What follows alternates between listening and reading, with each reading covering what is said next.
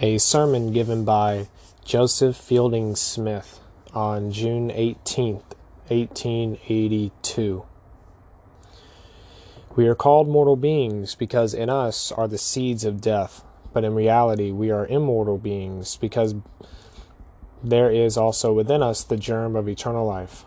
Man is a dual being composed of the spirit, which gives life, force, intelligence, and capacity to man, and the body, which is the tenement of the spirit and is suited to its form, adapted to its necessities, and acts in harmony with and to its utmost capacity, yields obedience to the will of the spirit.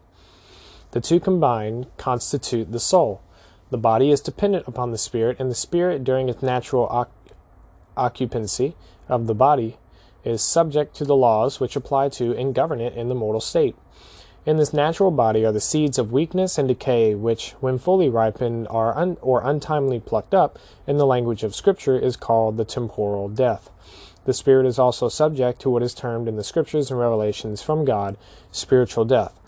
The same as that which befell our first parents, when through disobedience and transgression they became subject to the will of Satan, and were thrust out from the presence of the Lord, and became spiritually dead, which the Lord says is the first death, even that same death which is the last death, which is spiritual, which shall be pronounced upon the wicked when I shall say, Depart, ye cursed.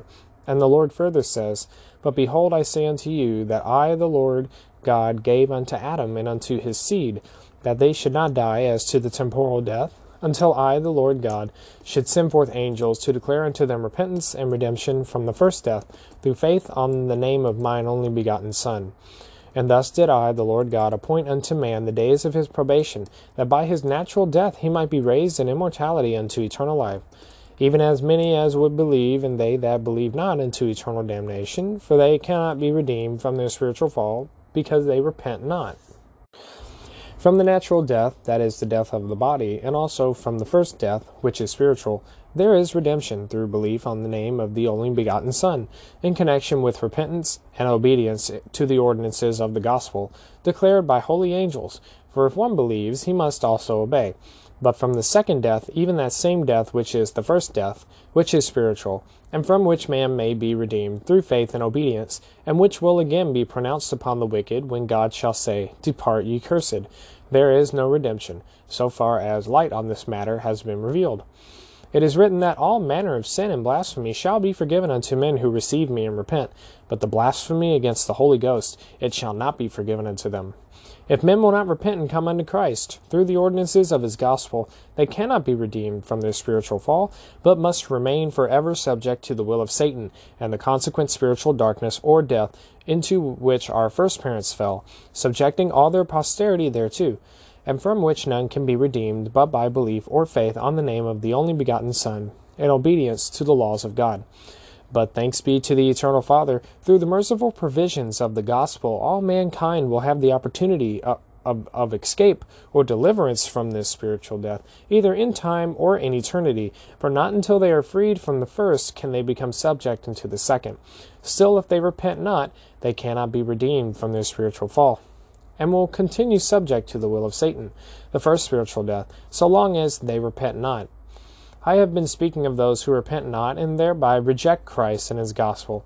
But what of those who do believe, repent of their sins, obey the gospel, enter into its covenants, receive the keys of the priesthood and the knowledge of the truth by revelation and the gift of the Holy Ghost, and afterwards turn away wholly from that light and knowledge? They become a law unto themselves, and will to abide in sin. Of such it is written, Whoso breaketh this covenant after he hath received it, and altogether turneth therefrom, shall not have forgiveness in this world, nor in the world to come. And again, Thus saith the Lord concerning all those who know my power, and who have been made partakers thereof, and suffered themselves through the power of the devil to be overcome, and to deny the truth and defy my power. They are they who are the sons of perdition, of whom I said that it had been better for them never to have been born. For they are vessels of wrath, doomed to suffer the wrath of God with the devil and his angels in eternity, concerning whom I have said there is no forgiveness in this world, nor in the world to come, having denied the Holy Spirit after having received it, and having denied the only begotten Son of the Father, having crucified him unto themselves, and put him to an open shame. Now there is a difference between this class and those who simply repent not and reject the gospel in the flesh. Of these latter it is written, They shall be brought forth by the resurrection of the dead through the triumph and the glory of the Lamb, and shall be redeemed in the due time of the Lord, after the sufferings of his wrath. But of the others it is said, They shall not be redeemed, for they are the only ones on whom the second death shall have any power. The others, never having been redeemed from the first, cannot be doomed to the second death, or in other words, cannot be made to suffer eternally the wrath of God, without hope of redemption through repentance, but must continue to suffer the first death until they repent, and are redeemed therefrom through the power of the atonement and the gospel of salvation, thereby being brought to the possession of all the keys and blessings to which they will be capable of attaining, or to which they may be entitled, through the mercy, justice, and power of the ever-living God, or on the other hand, forever remain bound in the chains of spiritual darkness, bondage, and banishment from his presence, kingdom, and glory. The temporal death is one thing, and the spiritual death is another thing. The body may be dissolved and become extinct as an organism, although the elements of which it is composed are indestructible or eternal. But I hold it as self-evident that the spiritual organism is an eternal, immortal being, destined to enjoy eternal happiness and a fullness of joy, or suffer the wrath of God and misery, a just condemnation eternally. Adam became spiritually dead, yet he lived to endure it until freed therefrom by the power of the atonement, through repentance, etc. Those upon whom the second death shall fall will live to suffer and endure it. But without hope of redemption, the death of the body or natural death is but a temporary circumstance, to which all were subjected through the fall, and from which all will be restored or resurrected by the power of God, through the atonement of Christ. Man existed before he came to this earth, and he will exist after he passes from it, and will continue to live throughout the countless ages of eternity. There are three classes of beings, or rather man exists in three separate conditions before and after his probation upon this earth. First, in the spirit or pre-existent state. Second, in the disembodied state, the condition which exists after the dissolution of the body and spirit until the resurrection takes place. And third, in the resurrected state. For instance, some 1400 years before the coming of Christ into the world to sojourn in the flesh, he showed himself to the brother of Jared, and said, Behold this body which ye now behold, it the body of my spirit, and man have I created after the body of my spirit. And even as I appear unto thee to be in the spirit, will I appear unto my people in the flesh. He further declared, Behold, I am he who was prepared from the foundation of the world to redeem my people. Behold, I am Jesus Christ. Here Jesus showed himself unto this man in the spirit, even after the manner and in the likeness of the same body, even as he shewed himself unto the Nephites. That is prior to his coming in the flesh. This I consider typical of the first condition of all spirits. Again it is written, For Christ also hath once suffered for sins, the just for the unjust, that he might bring us to God, being put to death in the flesh, but quickened by the Spirit, by which also he went and preached unto the spirits in prison, which sometime were disobedient, when once the long suffering of God waited in the days of Noah, while the ark was a preparing wherein few, that is, 8 souls, were saved by water, etc. Thus we see that while the body of our Savior slept in the tomb, he went in the Spirit, and preached his glorious gospel to the spirits in prison, who were disobedient in the days of Noah, and were destroyed in the flesh by the flood. This was their second condition, or state, in the Spirit, awaiting the resurrection of their bodies, which were slumbering in death. Marvel not at this, saith Jesus, for the hour is coming in the which all that are in their graves shall hear their Redeemer's, voice, and shall come forth. They that have done good unto the resurrection of life, and they that have done evil unto the resurrection of damnation. In reference to the third condition or state, we will refer to the account given of the risen Redeemer before his ascension. John tells us that he appeared unto his disciples 3 times after his resurrection, on which occasions he ate bread, broiled fish, and honeycomb, and opened the eyes of their understanding, that they began to comprehend the Scriptures and the prophecies concerning Christ. But when he appeared unto them, they were terrified and affrighted, and supposed they had seen a spirit. And he said unto them, Why are ye troubled? And why do thoughts arise in your hearts? Behold my hands and my feet, that it is I myself. Handle me and see me, for a spirit hath not flesh and bones, as ye see me have. Here is presented the true type of the resurrected being, and after this manner are all those who have their resurrected bodies, and there are many of these, for we are told in the Scriptures, that the graves were opened, and many bodies of the saints which slept arose and came out of the graves after his resurrection, and went into the holy city, and appeared unto many. This class of beings dwell in heaven, or in the paradise of the just, having been counted worthy to come forth in the first resurrection, even with Christ, to dwell with him, and to be associates with and members of the kingdom of God and his Christ. These comprise of three conditions or states of man in heaven. Not all, however, of the disembodied spirits enjoy the same privileges, exaltations, and glory. The spirits of the wicked, disobedient, and unbelieving are denied the privileges, joy, and glory of the spirits of the just and the good. The bodies of the saints will come forth in the first resurrection, and those of the unbelieving, etc., in the second or last. In other words, the saints will rise first, and those who are not saints will not rise until afterwards, according to the wisdom, justice, and mercy of God. Christ is a great example for all mankind, and I believe that mankind were as much foreordained to become like him, as that he was foreordained to be the Redeemer of men, whom God did foreknew, and whom did he not foreknow? He also did predestine to be conformed to the image of his Son, that he might be the firstborn among many brethren. It is very plain that mankind are very far from being like Christ, as the world is today, only in form or person. In this we are like him, or in the form of his person, as he is the express image of his Father's person. We are therefore in the form of God physically, and may become like him spiritually, and like him in the possession of knowledge, intelligence, wisdom, and power. The grand object of our coming to this earth is that we may become like Christ, for if we are not like him, we cannot become the sons of God, and be joint heirs with Christ. The man who passes through this probation and is faithful, being redeemed from sin by the blood of Christ, through the ordinances of the gospel, and attains to exaltation in the kingdom of God, is not less, but greater than the angels. And if you doubt it, read your Bible, for there it is written that the saints shall judge angels, and also they shall judge the world. And why? Because the resurrected righteous man has progressed beyond the pre-existent or disembodied spirits, and has risen above them, having both spirit and body as Christ has, having gained the victory over death and the grave, and having power over sin and Satan, in fact, having passed from the condition of the angel to that of a god. He possesses keys of power, dominion, and glory that the angels does not possess, and cannot possess without gaining them in the way that he gained them, which will be by passing through the same ordeals and proving equally faithful.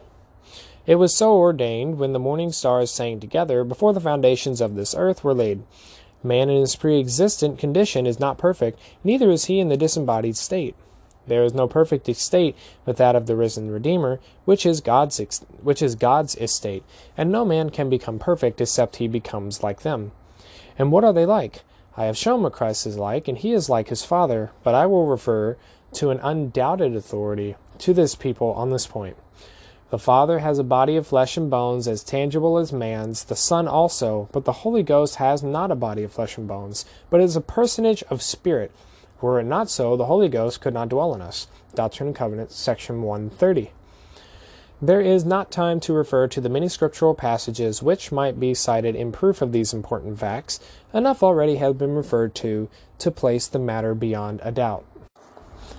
It is believed by many in the Christian world that our Savior finished his mission when he expired upon the cross, and his last words on the cross, as given by the Apostle John, "It is finished," are frequently quoted as evidence of the fact, but this is an error. Christ did not complete his mission upon the earth until after his body was raised from the dead.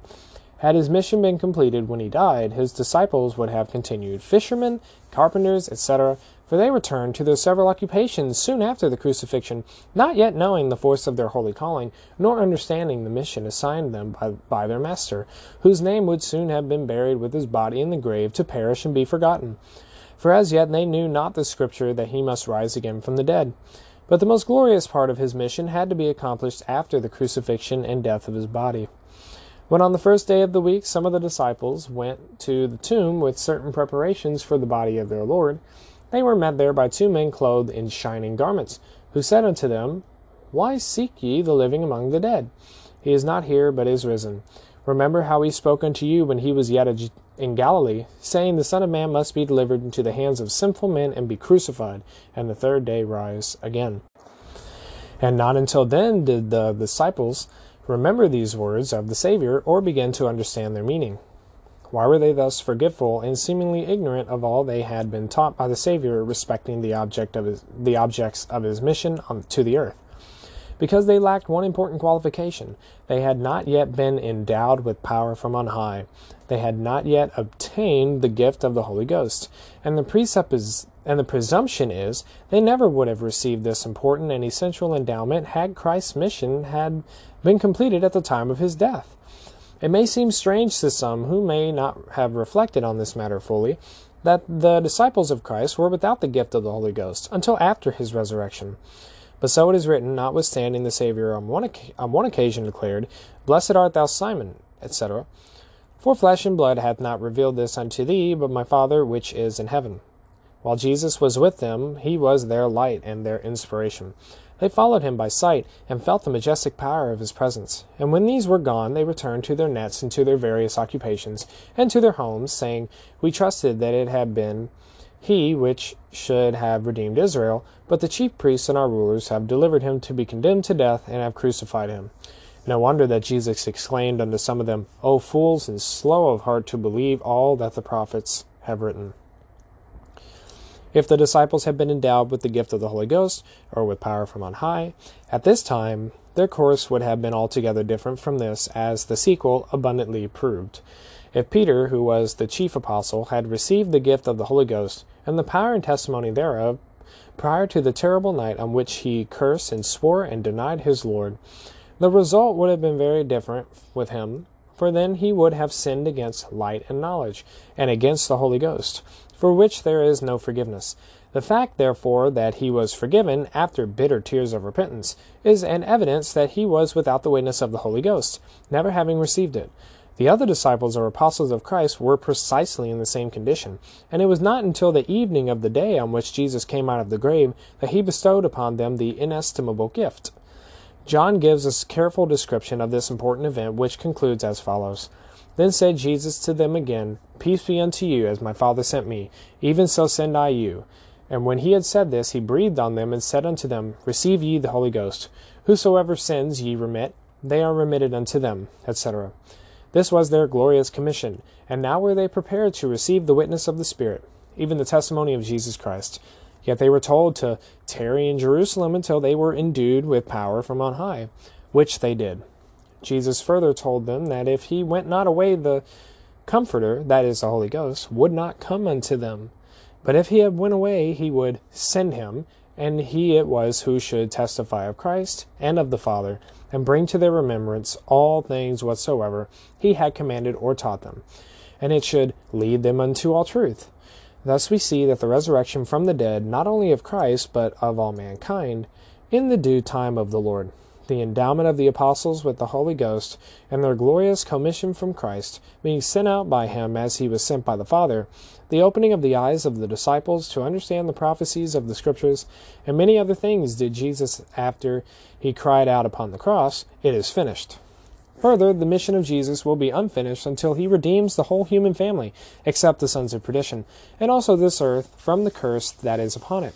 And both the earth and its inhabitants can be presented to the Father, redeemed, sanctified, and glorious. Things upon the earth, so far as they have not been perverted by wickedness, are typical of things in heaven. Heaven was the prototype of this beautiful creation when it came from the hand of the Creator and was pronounced good.